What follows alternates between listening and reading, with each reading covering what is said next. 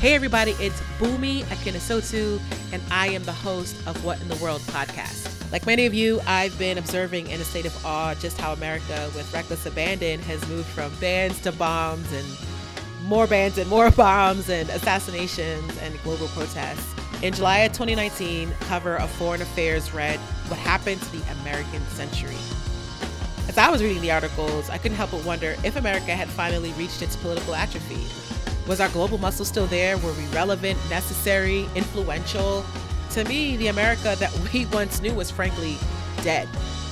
In 2020, we've been tested with the onset of COVID-19, where America and the world is figuratively and literally sick.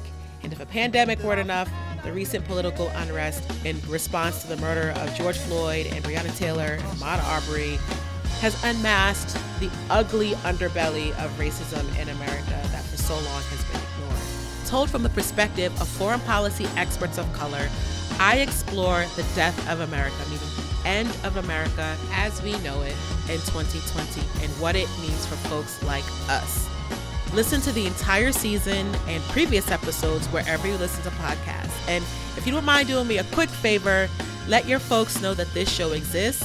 Share your thoughts on social media and simply use the hashtag Foreign Policy for the People. Oh, What in the World is a proud member of the Diversity and National Security Network. It's a coalition of national security and foreign policy practitioners working to diversify the global political space. You can check them out at diversityandnationalsecurity.network.com.